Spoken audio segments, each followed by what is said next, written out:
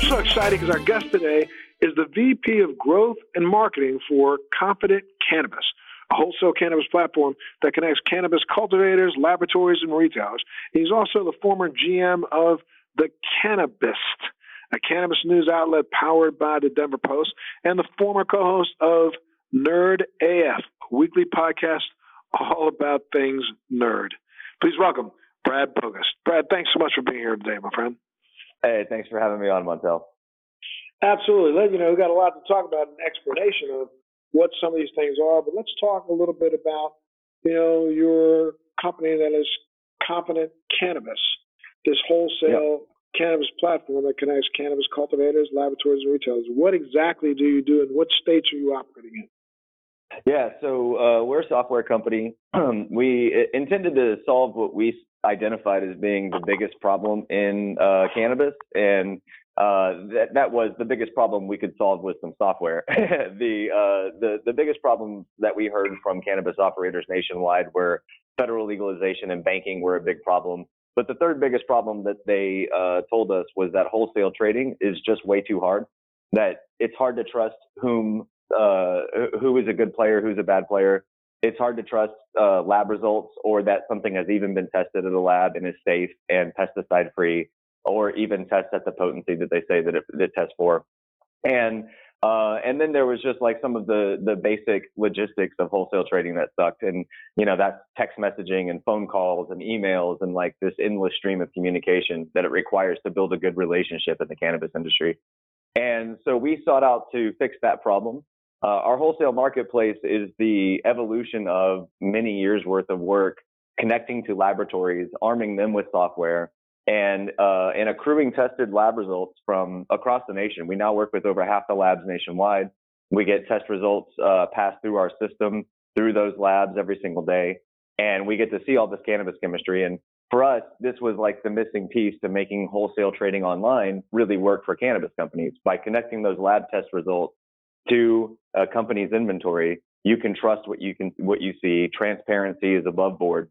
You know what things test for, and you know that everybody's licensed and in the system correctly, in the regulatory system. So, go ahead.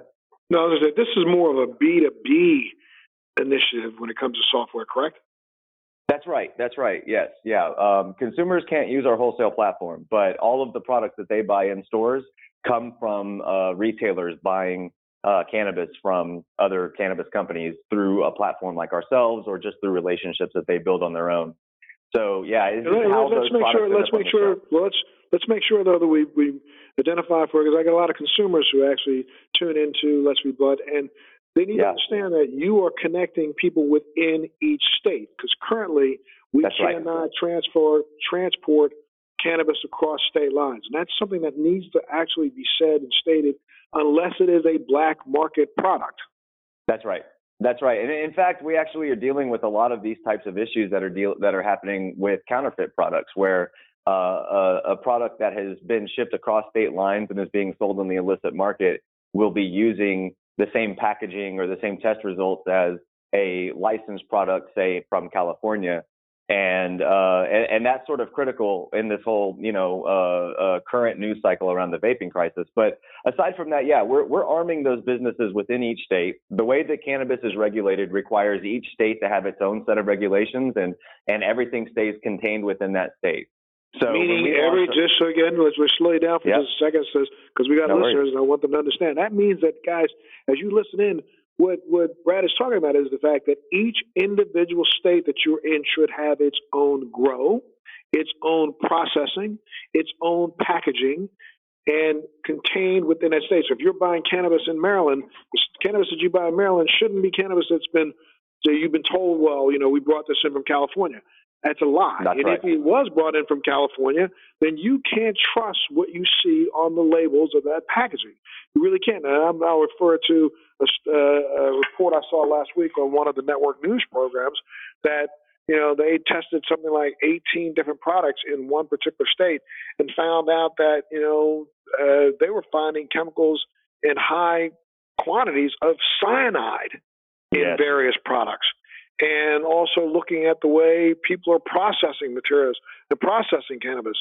You may see a brand that you saw in a dispensary in Los Angeles or in San Francisco that was at a legitimate dispensary in California.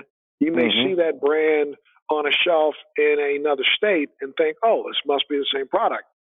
Doesn't necessarily have to be. That product could be a black market product that has been packaged and labeled in somebody's basement in this other state using the same product packaging that you saw in California, correct? That absolutely. I mean, look, I grew up in Texas and started using cannabis in Texas, and I can tell you that Texas still isn't regulated. So the products that we got in Texas rarely ever were created in Texas. There definitely wasn't lab testing happening on those products. There was no safety. There was no check and balance. There was no way for me as a consumer to know that I wasn't putting poison in my body. And that still continues to this day. I mean, some of the biggest brands in California are constantly being counterfeited or sold over state lines when some of their product is not passing compliant test results, which means that they're either failing for heavy metal components inside the cannabis, or they're failing for, formaldehyde or pesticides, and like some things that nobody would ever want to put into their body willingly. But when you are in a state that's, still not regulated, or if you're in a regulated state but getting product from a different state, you can't be assured that stuff isn't there. Correct. And you can't be assured that it's really the product that you think it is. I mean, you can find a brand name, again, in California, a brand name in D.C., and think that that's the same brand name when you see it in Ohio or you see it in Florida, and it isn't. And, that's right. And I defy anybody to be able to tell me, oh, it's the exact same product, because if it is, that means that the people that are actually trying to wholesale it are breaking about 5 or 6 federal laws by bringing it across state lines, and then by repackaging it and not testing it. So you really have to be concerned. And I'm telling you, I think you mentioned earlier when I said tell me a little bit about Competent Cannabis. You said we were trying to fulfill one of the top needs in the industry, and I agree with you. I think that educating the wholesalers and educating the businesses is important, but I really think that the number one need right now in this industry is educating the consumer. Let's back up for a second. Let's back up a little bit for a second, Brad. Why don't you talk a little bit? How did you even end up becoming a part of the cannabis industry? That's a good question. And the funny thing is you can talk to 1,000 different cannabis industry operators and get 1,000 different insurance stories. But essentially it all kind of comes to intention. I was a startup founder in Austin, Texas for about 11 years. And, I just came to a point where I wanted to try something new, and I wanted to try something exciting, and I wanted to do something that really mattered. And I talked with a mentor of mine and asked, hey, how do you figure out what you want to be when you grow up? And, I was like, I know I have all these skills. I have all this stuff that I've been doing over the last, 11 years of my career. Where should I take it? And he's like, make it easy on yourself. Pick one industry that you just really seem interested in, that just captures your fancy, and then just look for opportunities there. And I was like, well, that's easy. It's cannabis. And he was like, wow, well, you didn't have to think about that. Why is it cannabis? And I was like, well, I mean, I've been using it for 10 years personally, but I also know a ton about it. There's, the fact that we've been lied to about what this plant can do for us for so many years. And now we're starting to figure that out through science and through experimentation and just activism really excites me.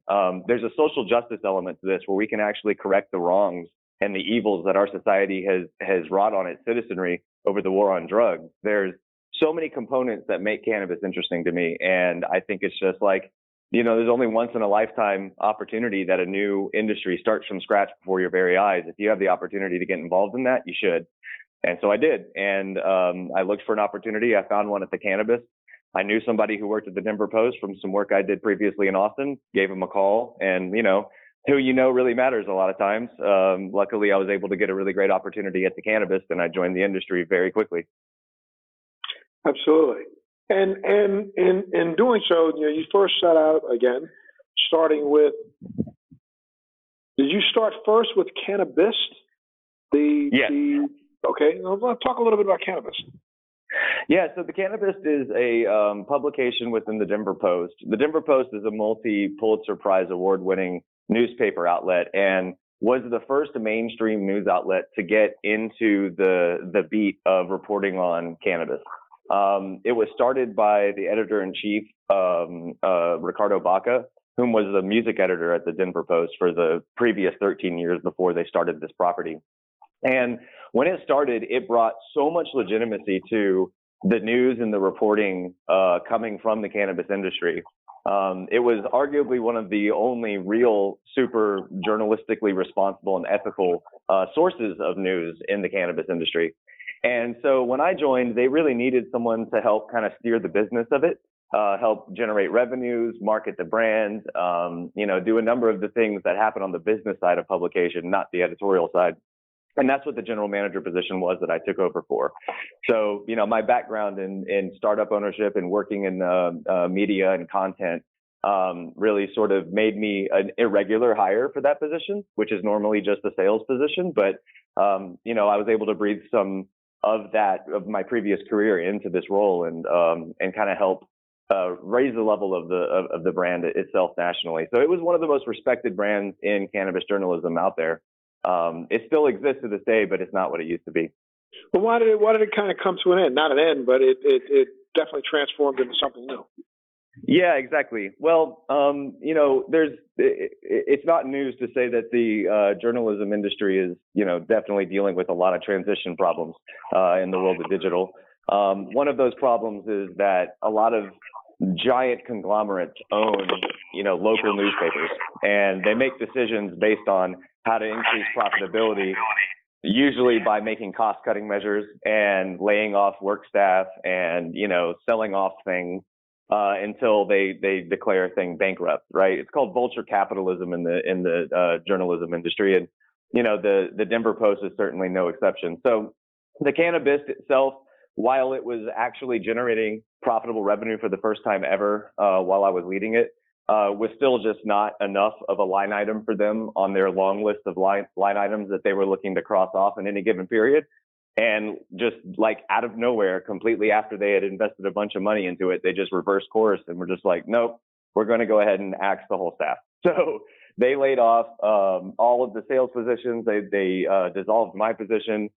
Shortly thereafter, they laid off the editor-in-chief and then the remaining reporters. And now it's just sort of a property within the Denver Post that's managed by The Wire. News just kind of populates through bots, and whatever the Denver Post actually writes about the topic will get posted there. But outside of that, it has no dedicated staff like it used to.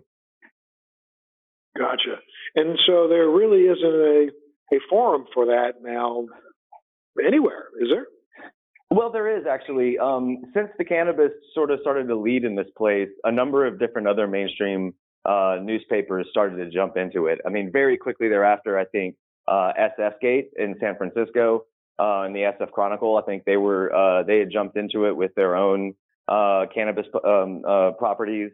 And then outside of just like, you've also got the Boston Globe doing it, the Washington Post, I think Politico now has a dedicated cannabis reporter, as well as CNN.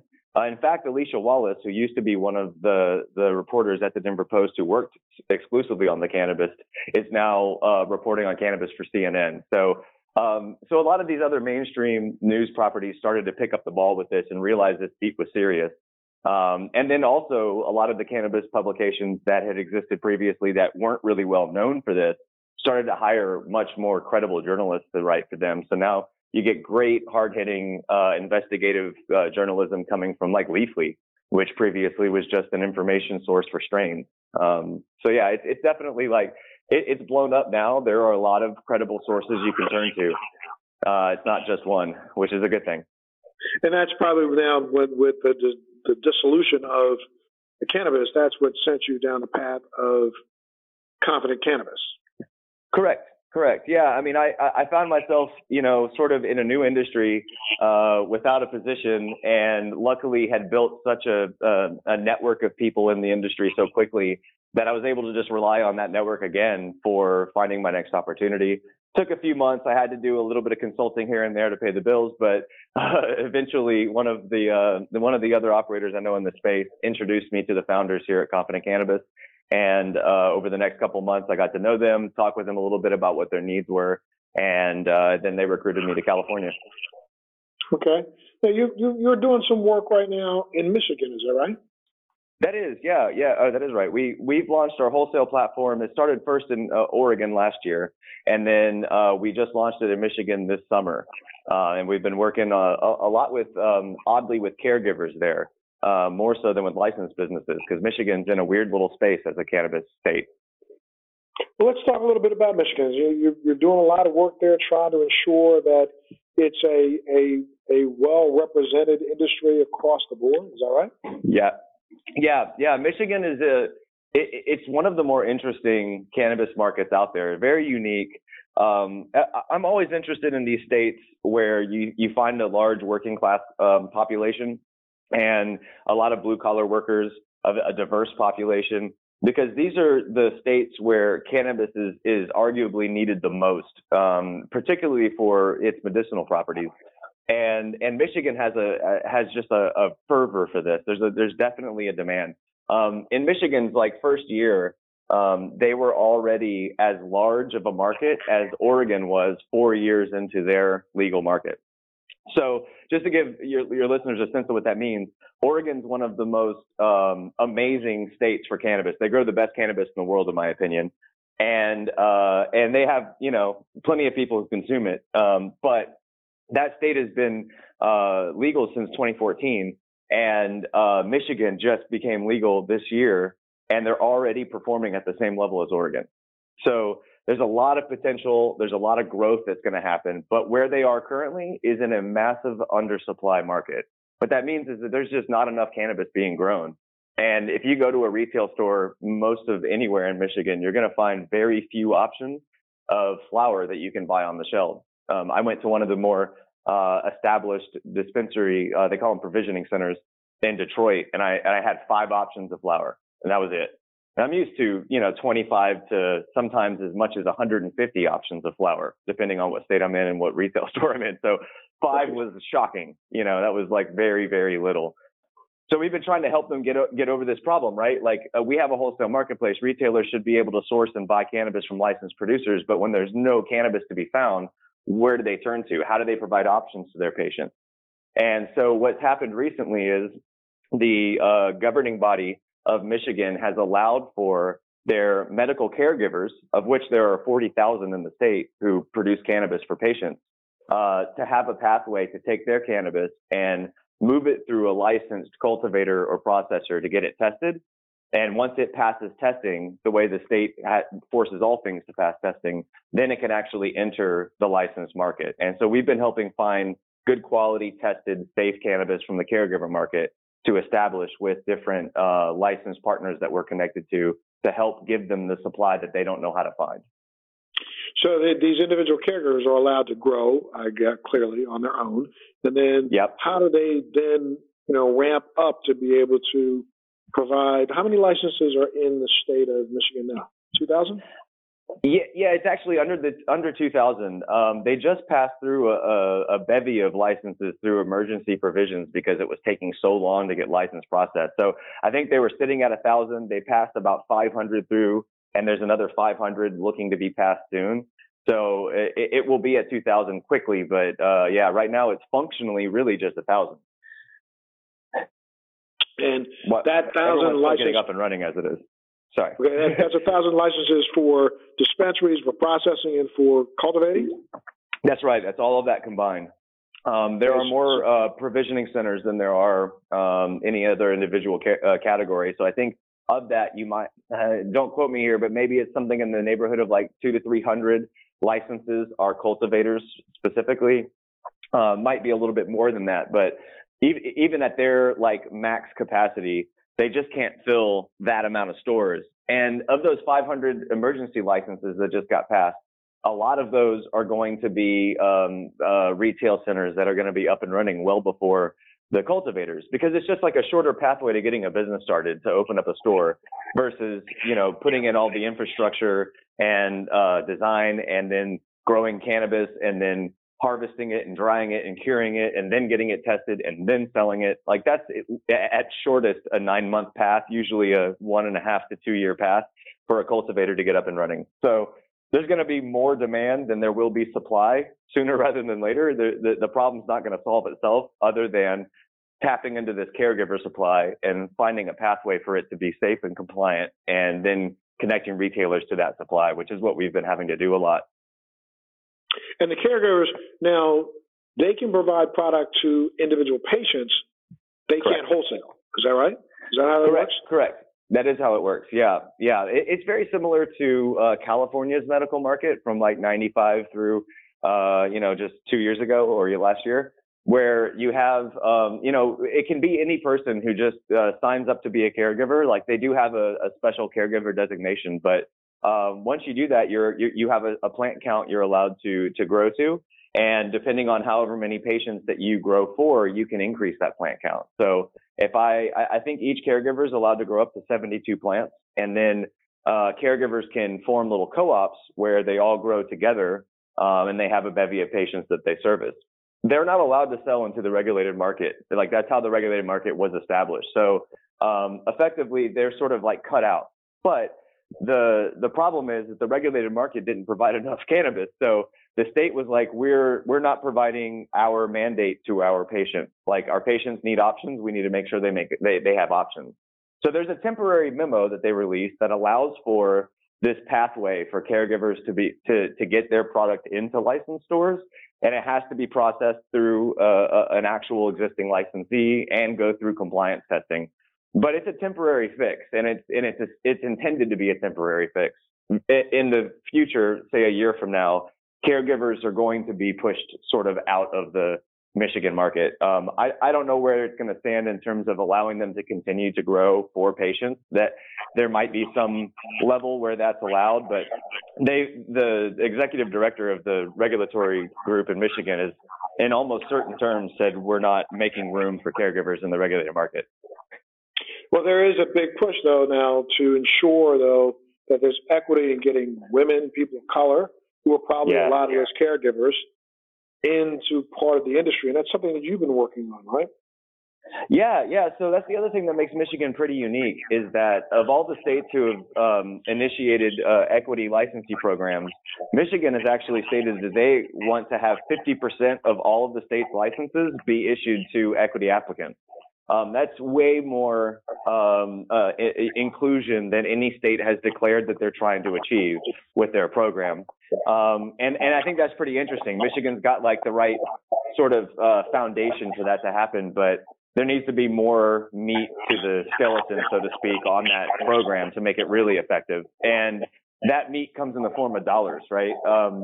The equity programs that exist across the nation for cannabis are the start of what hopefully should blossom into a robust way to kind of correct the war on drugs and the victims of the war on drugs. We've, as a society, we have punished and stricken down the ability for wealth to be generated in so many communities because of the war on drugs, that even if we provide a pathway to people of color getting licenses within the cannabis industry, which requires expungement of records and requires allowing for previous felons to still be able to get a license, which are things that are not generally popular amongst the authorities in any given state. Once you get them there, they have to go through this long process of licensing and applications and making sure that they're setting their properties up for code and that they can pass regulatory audits and inspections, all of which are very expensive, but then they also still need money to start their businesses. And when you're talking about communities where, so many fathers have been put in prison, unjustly for cannabis that is now legal in these states, there's a loss in income and a loss in value accrued for that family to be able to invest in themselves, for their communities to be able to invest in their neighbors. And so one of the things that we're trying to help do is promote and support programs that are bringing money to the table. And we just started our corporate social responsibility strategy within Confident Cannabis, which is basically our strategy as a company to be a good citizen, to do right, to give back. It's not just where we're going to donate money and then put out press releases about where we donated money. It's actually going to be a lot more about where we donate time and efforts to help support, mentor, and then also fund these different equity applicants. And so we've already identified 2 different organizations that we're going to start working with. One of which puts money right back into the hands of equity licensees in Portland, and one that works with equity applicants in Oakland to help them get started. And we're going to continue to identify these different opportunities across the board. We haven't yet found one that we're going to work with in Michigan, but we will very shortly. And it's a major effort and a major initiative for us as a company to not just put money behind this, but to also get our employees involved in giving back and providing a pathway for people of color and for women to have a more inclusive industry. Absolutely. So you say you have not identified one in Michigan yet? Not yet. No. But we are actively pursuing that. We're evaluating a number of those organizations right now. The phase with which we're at in our corporate social responsibility is specifically the identify and start connecting with organizations phase. It's not the official title, but that's what we're currently working on. So we've started looking at a number of different organizations. We haven't really been able to connect with any of them and have meaningful conversations quite yet, but that is very much on the forefront of our minds for 2020. Okay, sure. Tell me a little bit about Competent Cannabis's new offering. It's called Connect. Yeah, the 3D mapping system. Yeah, Connect is my favorite thing as a cannabis nerd. When you said earlier that the number one problem in the industry is lack of education for consumers specifically, if not also for businesses, Connect is our way of trying to provide as much of that as we possibly can about cannabis chemistry. The premise here is that you can tell people, here's a strain of cannabis, it's called strawberry cough. And then here's another strain of cannabis, somebody else grew it, it's also called strawberry cough. And that patient or that consumer might think those 2 things are going to be the same when they're not the same. And the reason they're not the same is because cannabis is, as a plant, it grows in a lot of different ways. And the genetics of that plant aren't necessarily the best predictor as to what the chemistry of that final product is going to look like. So essentially, the way cannabis makes us feel, the effect it gives us, or the conditions it treats, that effect is provided by a combination of different compounds, cannabinoids and terpenes, which are like the smells and the flavors and the aromas, the essential oils of the plant, plus the active chemicals. And those proportions of each of those chemicals is different all across the board, from plant to plant, from grower to grower, from strain to strain. And so the idea here is that, like, as patients and as consumers, we should be able to predict what effect we're going to have from the cannabis that we're buying, because, while it smells and tastes great, we're buying it for effect. And it's really hard for people to predict what that effect is. One of the largest growing segments of consumers in the cannabis industry are seniors, and seniors really need to be able to predict the effect of what they're trying to buy, especially if they're trying to treat a specific condition. If they get cannabis that makes them panicky or makes them loopy, makes them feel irresponsible, they're not going to continue to use it, but it might be a very, very, very strong help to whatever problem that they're dealing with. And so Connect takes all of the lab chemistry data that we get from all the labs across the United States, and looks at just cannabis flower, because that's the one that has the most question marks in terms of what you should expect. Takes just cannabis flower that has been tested for the full realm of cannabinoids and terpenes, and puts them into a space where you can see which ones are chemically the same, which ones are chemically dissimilar, where the cannabis market sort of tends to be grouping in terms of chemistry. You can see where the CBD strains out there live by their color. They're the pink and purple and blue strains that kind of live in an island away from the rest of the green strains, which are high THC strains. And so what we did was we took all this data and we put it into a visual format, which is like this 3D map called Connect. And you can explore the cannabis strain universe essentially this way by seeing all the different types of strains that we have that are in wide circulation, that are trading in all of these 8 different states that we currently showcase. And you can see what chemicals are in those plants. You can find out, for instance, that indica and sativa don't mean anything chemically, but that's how 98% of cannabis is bought and sold. So there's this education portion that needs to be unlocked about cannabis, which is getting past the myths that we currently hold about how cannabis works and what effects you should expect. Oh, if you want to feel, peppy, you just need sativa. If you want to feel, sedated and like sleeping on the couch, you need indica. As if the cannabis effect universe is binary, and it definitely isn't. Cannabis is our best way of showcasing that. Yeah. Yeah, without a doubt. I mean, I think that's one of the things that the industry needs to start focusing on, to not only, reach out to attract a larger number of consumers, but at the same time to be more responsible. Mm-hmm. That's absolutely right. I mean, I can't tell you the amount of times I've heard bud tenders make suggestions to people looking for help for medical conditions based on just, man, this stuff is fire. It's 27% THC. Right. And it drives me crazy because I'm like, you guys are sort of acting like nurses in this environment. You're not like bartenders. You don't go to a bar and say, hey, bartender, I've been dealing with this like serious migraine issue my whole life. I don't really know what to do. I've turned to everything and nothing works. What whiskey do you suggest?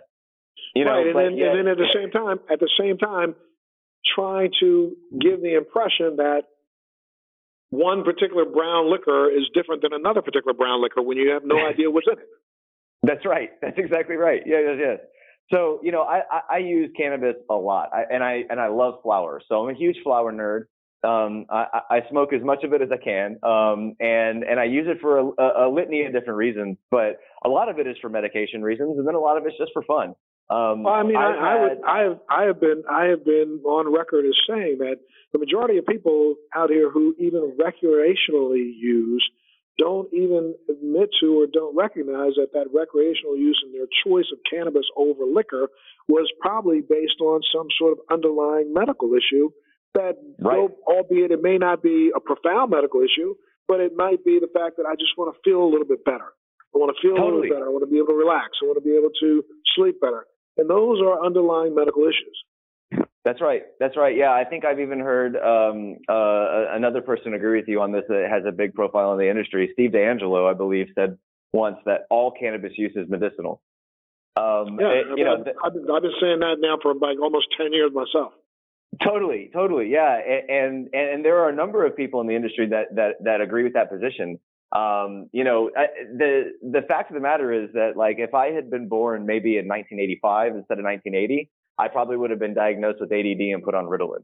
But instead, I've had to, throughout my life, navigate my own issues of procrastination and distraction and, inability to focus on one thing, and have to harness that in a number of ways. But when I found cannabis, all of that sort of, I can now medicate throughout the day, focus on my work, get work done and to a high level, and then go home and connect with my wife and have some fun smoking some weed. But I still know that those levels of distraction that my brain are apt to pull itself into are going to be sort of subdued by me using cannabis, whether it's recreational or not. My brain's not going to make that choice for me. It's something that it needs. It's something that helps it. So yeah, I totally see that. And I think that's kind of how we should start thinking about cannabis across the board. One of the things I do with the show on this podcast is to make sure that people are educated enough to know that when you make statements like that, Brad, you're not making a statement like that based on just your own personal use. I know you did research the same way I did, and a lot of people have done. But for those that are listening and tuning in right now, you have to understand that the federal government has done research on this also, and had research that has been documented and published. This isn't something that we're just, I and Brad are just sitting back shooting the crap about. The U.S. government owns a patent right now on CBD and on cannabinoids. As a matter of fact, it's a patent that you can look up yourself and understand that they wrote in their patent abstract. Here, I'm going to read you a little bit of it right this second so you understand when statements like this are made, we're not just talking trash. We're telling you what the U.S. government agreed to themselves. As a matter of fact, in the U.S. government patent 6630507B1, in that patent, they have an abstract. And what the abstract is the paragraph or paragraphs that describe why they believe enough in whatever it is that they've asked for a patent in. They give you the actual medical research that they've done. And in the U.S. patent abstract for 6630507B, it states cannabinoids have been found to have antioxidant properties unrelated to MDMA receptor antagonism. This newfound property makes cannabinoids useful in the treatment of prophylaxis of a wide variety of oxidative or oxidation-associated diseases such as ischemic, age-related inflammatory autoimmune diseases. The cannabinoids are found to have particular application as neuroprotectants, for example, in limiting neurodegenerative or neurological damage following ischemic insults such as stroke, trauma, and in the treatment of neurodegenerative diseases such as Alzheimer's disease, Parkinson's disease, HIV, dementia. Non-psychoactive cannabinoids such as cannabidiol are particularly advantageous to use because they avoid toxicity that is encountered with psychoactive cannabinoids such as in high doses. So these are words that our government wrote and researched, not just coming out of Brad Montel. But go ahead, Brad. I'm sorry. No, I mean, what I really love about that research that the government did was that initially it was set out to show what a menace cannabis really was. I think the government had 3 separate studies done during the rise of the war on drugs to try to bolster their argument that cannabis was a menace. And each and every time, their own studies came back and showed it had great medicinal value. They just and this is back in 2003, folks. This is back as far as 2003. This isn't yesterday. This isn't 2019. Right. I'm talking 2003. And our government spent, $50 million to $100 million doing research in places like Israel and other places around the world, like you said, Brad, to disprove any medical efficacy for cannabis. And they came back basically extolling and saying the exact opposite. Exactly. Because at this point, it feels obvious, which is kind of a funny place to be in, considering the history that we grew up in. But the fact that this was happening during the same time that my parents were having it drilled into their brain that there was not only no medicinal value to cannabis, but that it was actively destroying brain cells in our brains. I grew up in the DARE program, where it was constantly, it was just fried eggs over and over and over in front of my face. This is your brain on drugs. This is your brain on drugs. And it's such joke. Nonsense. I know. Especially, it's so funny to look back at. But it's especially such a joke knowing that your parents, my parents, friends of mine, people that I know, even myself, we ran around here, vilifying cannabis, not knowing that our government was spending the money validating its efficacy. That's right. Hey, look, I'll hold myself accountable. I used to be straight edge in high school, and I actively judged anyone who smoked weed or did any sort of any other drugs. I mean, I looked at it as weak. I thought that it was, succumbing to a controlling substance. I could not have been more wrong myself. And it's funny that when I hang out with some of my old college friends and high school friends, and they see me smoking weed now and also being a part of the industry, they're sort of like, who are you? Right. Well, I got to tell you, 100% disclosure, people know that, I did a 17-year television talk show that was born out of me traveling around the country for 3 years, speaking in high schools all across this country, telling kids to stay away from drugs, stay away from negative youth trends. Yeah. And became extremely popular because of that platform. And now I look back at that and realize some of the mistakes that I made and some of the false information that I was putting out. And at the same time that I was doing that, getting awards from the U.S. government for doing it, the U.S. government was spending money researching the efficaciousness of cannabis, which is just really ridiculous. That's so wacky, man. Yeah. It's kind of magical to reverse from these positions, isn't it? Like the Absolutely. fact that I feel like I had such conviction, earlier on, and I thought I was intelligent and educated in that conviction, and it was just based and predicated off of lies and propaganda. And when you can see that,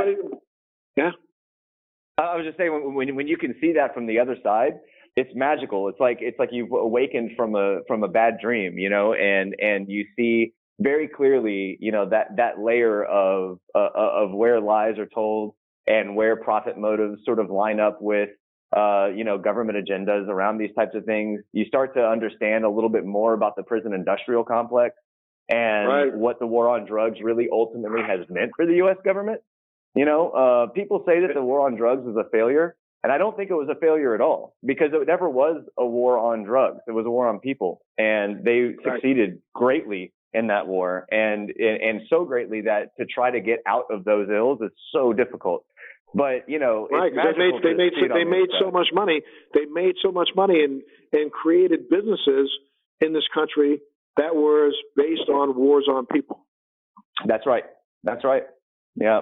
And that's where all of this comes from. So yeah, the fact that they were giving you awards while also doing the research is just like that extra slap in the face about it, isn't it?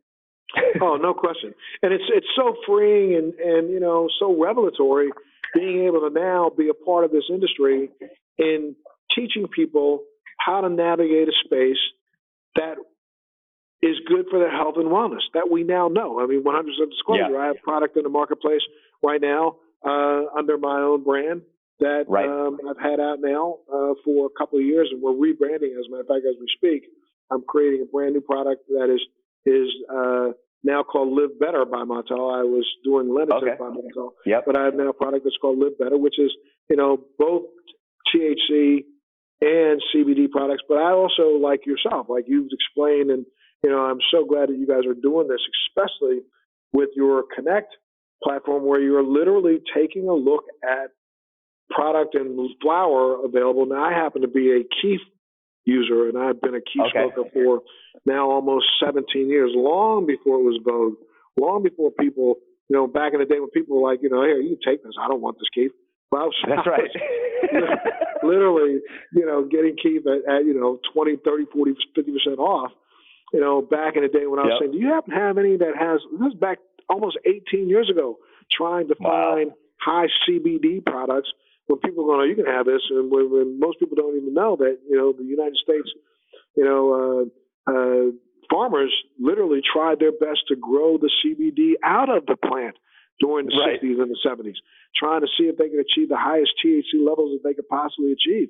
I was actually looking for a product like that back in 2001, 2002, 3, and 4, when most people were turning against it, because I recognized back then, having done some of the research back then and seen what Dr. Michaud and others were doing, and discovering the pathways that opened up in the brain, and also looking at, you know, terpene profiles, and you know, ensuring that, you know, terpenes that are something that are identified in plants other than cannabis, than the cannabis plant. It's wild, isn't it? That had already been recognized for medicinal benefits and for having attributes that made for, you know, either more bioavailability of the cannabinoids. So, you know, this is something that I'm glad that you have been working on and really trying your best to raise the level, not just for consumers, but also for the businesses out there, to make them understand what it is they are providing to and putting in front of consumers. Absolutely. Absolutely. Yeah. I mean, I think that using Connect has helped me as a cannabis consumer really fine tune what I'm looking for, when and why. I know very specifically now what combination of terpenes and cannabinoids send me off in a panic and make me fuzzy headed and unproductive. And I know exactly which ones are going to help me to focus and help me actually medicate for, you know, my attention deficit and be productive. And I figured that out you know, sort of leading up to the development of Connect, just by smelling and journaling. Every single time I would try a new strain, I would smell it. I would journal whether it made me feel good or not good. And I started to figure out that orange smells of flower tended to give me a bad reaction, and lemon smells tended to make me like classically stoned and laugh at bad movies. Whereas if it smelled a little bit fruitier, more like berries, I knew it would help me focus.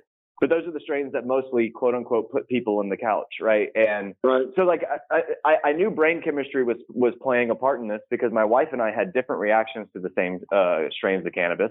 So so I knew that our brain chemistry had to play a portion of it. And then I also knew that, you know, some different combination of smells was signaling to me whether something was going to have the right profile I was looking for. But it wasn't until I was able to like apply that journaling and that experience to Connect and figure out that it's terpinolene that I need to avoid specifically as a terpene, and THCV as a cannabinoid generally tends to show up in the strains that make me feel bad.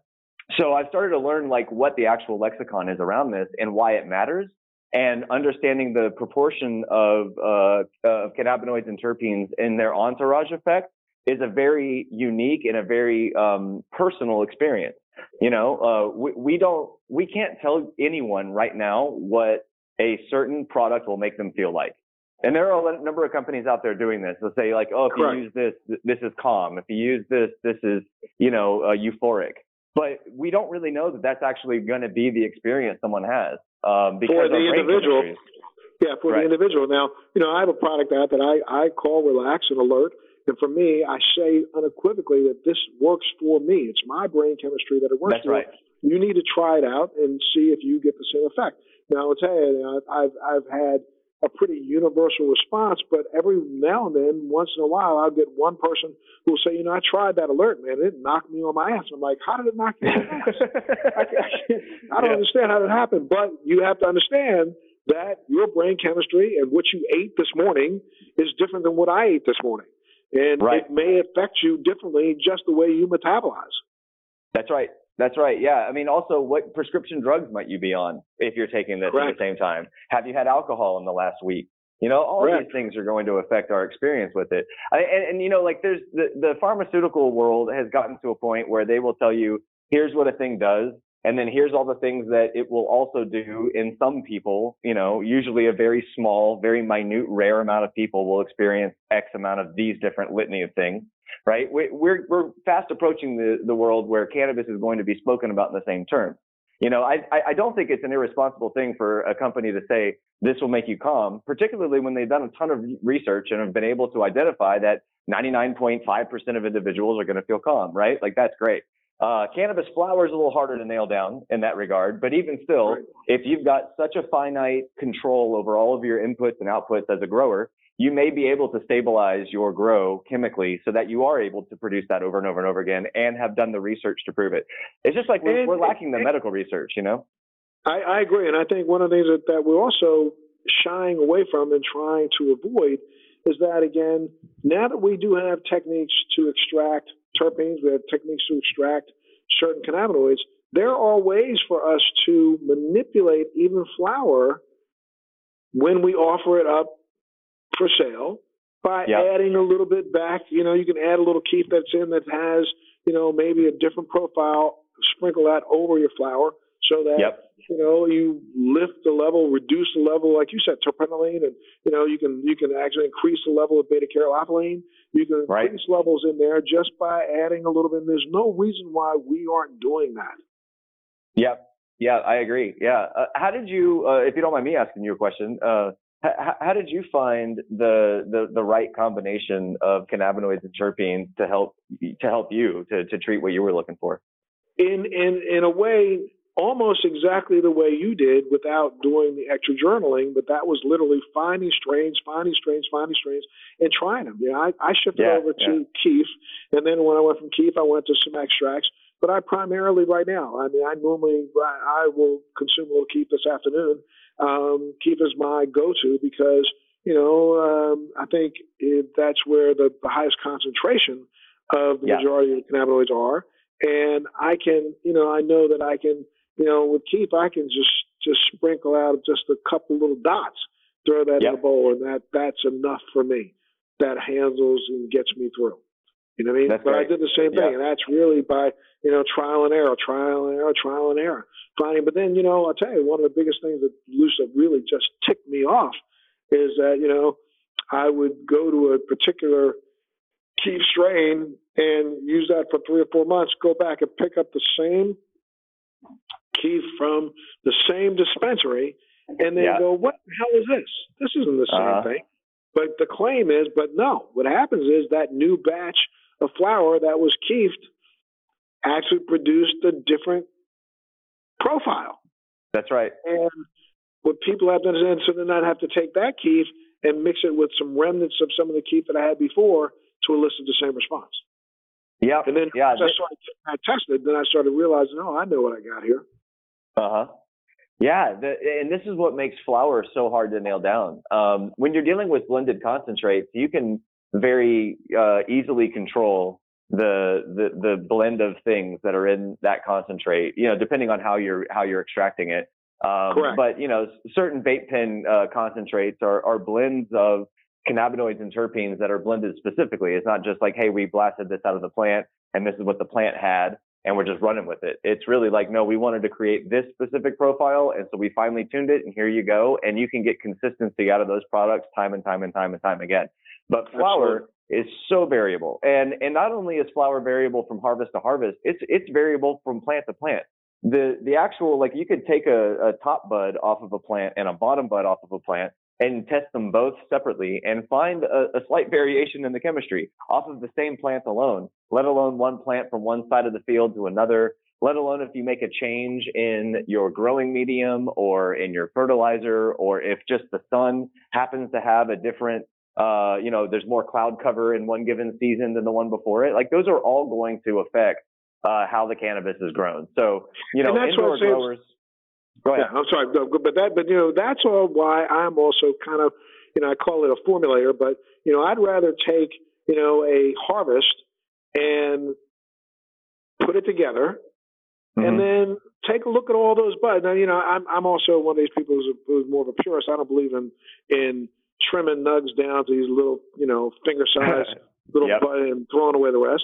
I'd rather take a larger quantity of the natural plant. And, if I have to, for me personally, I do a real quick, rough grind and then test that overall grind rather than just one bud. Yep. So labs do the same thing. It's called homogenizing the sample. And they'll take a homogeneous sample to test, and they'll say this test result stands for this given crop, right? When those test results are taken in, we get all that data, and then we produce Connect. And one of the reasons why we produce this visualization was to show this variability. When you look at Connect, you see this sort of like range of color in any given cannabinoid or terpene. And what that's showing you is that from harvest to harvest, from test result to test result, this grower is producing a range of potency around THC or CBD or terpinolene or beta-caryophyllene, that it's not always going to be the exact same thing over and over and over and over and over again. That there's even a range between test result to test result, and then from strain to strain. So it's really like trying to give the power of that education to the consumer. The thing is that it does require the same process you and I went through of journaling and experiencing, different ways that cannabis affects you, and remembering what those associated smells or characteristics were. Connect is a great map to help you navigate through that. And really start to understand what you're smelling versus just like, oh, this smells gassy. I think I like gassy stuff. It's giving you a little bit more of a refined palate. Think of it like wine tasting. When you start tasting wine initially, it just tastes like sort of vinegary alcohol. And then slowly but surely you start to pull out things like tannins, and then you can get really specific and kind of stupid with your language and like, oh, I smell sweet, damp earth and toasted leather. Right. Well, that's what you have to do to be a discerning consumer. And Brad, I got to tell you, man, you and I could talk to you for days, and I'd love to have you come back. Please, I got to have you come back. Yeah, man. On Let's Be Blunt with Montel, because I think our listeners are going to really appreciate the work that you've been doing. I got to ask you one more question because I think we're going to run out of time, and I'm going to make this one too long so people don't listen. But what's the future, my brother? What do you got planned in the next couple of months? Well, we're launching our wholesale platform in California, which is going to be a big initiative. California as a state is often talked about as one cannabis market, but it's really like 3 or 4 cannabis markets. I mean, it's totally different from NorCal to SoCal to Sacramento. So we're going to be really helping the California market out over the next 6 months of the year, while opening up probably a few other states. We'll be launching our initiatives on our corporate social responsibility strategy. So maybe whenever I come back, I can give you an update as to where we're at with that and what's been going on. Absolutely. On the chemistry front, one of the interesting trends that we're noticing right now is the rise of CBG. For your listeners, like CBD, but it's neuroregenerative actually, rather than neuroprotective. Can I tell you something? This is really funny. The fact that you say that, I kid you not, over 2.5 years ago, when I was formulating my first products, I was literally beating some growers and beating some formulators over the head saying, listen to me, in the next 2 to 3 years, CBG will start becoming one of the more important cannabinoids out there. And they said, well, why? Well, because CBG, for those people out there who don't know, CBG is really what turns into THC, THCA, THCV, CBD, CBDV.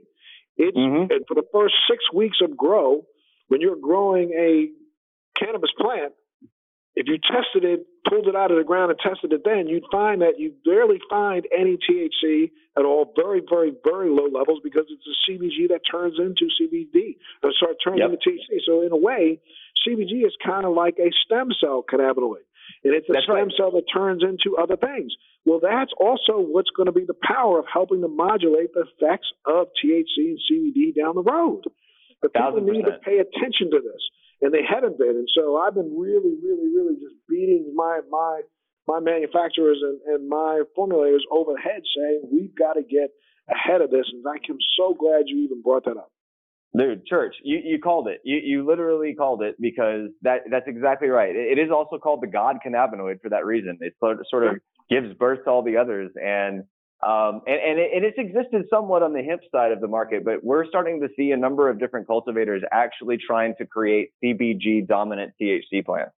And they should. And even in the CBD side or the hemp side of the house, you find CBG really prevalent in the hemp plant in its first 4 to 5 weeks. Why are we not harvesting some of these early on and extracting, taking it out, adding it back into, or even spraying it over some of the flower that we have to increase the viability and bioavailability of the THC and THCA? It's really kind of just ignorant to me that we haven't been doing this, but I think that's happening on the horizon. It's picking up now. Yeah, it's picking up now, and we're getting a lot of demand from buyers looking for CBG now in the states that we're running wholesale. We're seeing a lot more CBG showing up in testing results, and we know a number of different cultivators who are trying to breed these things. So I think the rise of CBG is upon us, along with THCV. That one also has been identified as a pretty popular cannabinoid, supposedly for its appetite suppression abilities, which we still need to, of course, do the research on. But those two cannabinoids are getting a lot of buzz lately, and I think you're going to start seeing a lot more of it. And we're going to also, I'll throw it out here at you now, but CBN is going to become a cannabinoid that people are going to be reaching out to, especially for its relaxing and its sleep aid ability. We're going to start to see a little bit more of that. So when you're looking at, CBD products with a little bit, we're not talking about having to raise the level of CBN up to 12 and 13 to 14 to 15%. You don't need that. Raise the level up now. Raise the level up to 1 or to 1.1%. And that little addition will help give you for some, not all, but for some, will give some people a more of a relaxing feeling in even their CBD product with no THC whatsoever. So, Brad, I'm going to say thank you. Okay. Yeah, man. No, I want to thank you. I know a lot of people that use cannabis use it for sleep. I think that's one of the more reported desired effects of cannabis, and I think you're spot on about that. CBN doesn't need to be super big. It doesn't need to be super potent. THC doesn't, for that matter. But CBN is going to be definitely much more on the rise, because it's just one of the things that most people use it for. So I totally agree with you there. Absolutely, my friend. Well, look, I thank you so much for being a part of today's Let's Be Blunt with Montel, and I'm going to make sure all of you listening out there, make sure you tune in to our next edition of Let's Be Blunt. And hopefully, Brad, you'll be back. Come on back, my brother. Let's talk a little bit more. Even having a conversation about, the breakdown of the different cannabinoids would be great. Love it, man. All right, man. You be well. Take care of yourself. And thank you all again for tuning in to Let's Be Blunt with Montel.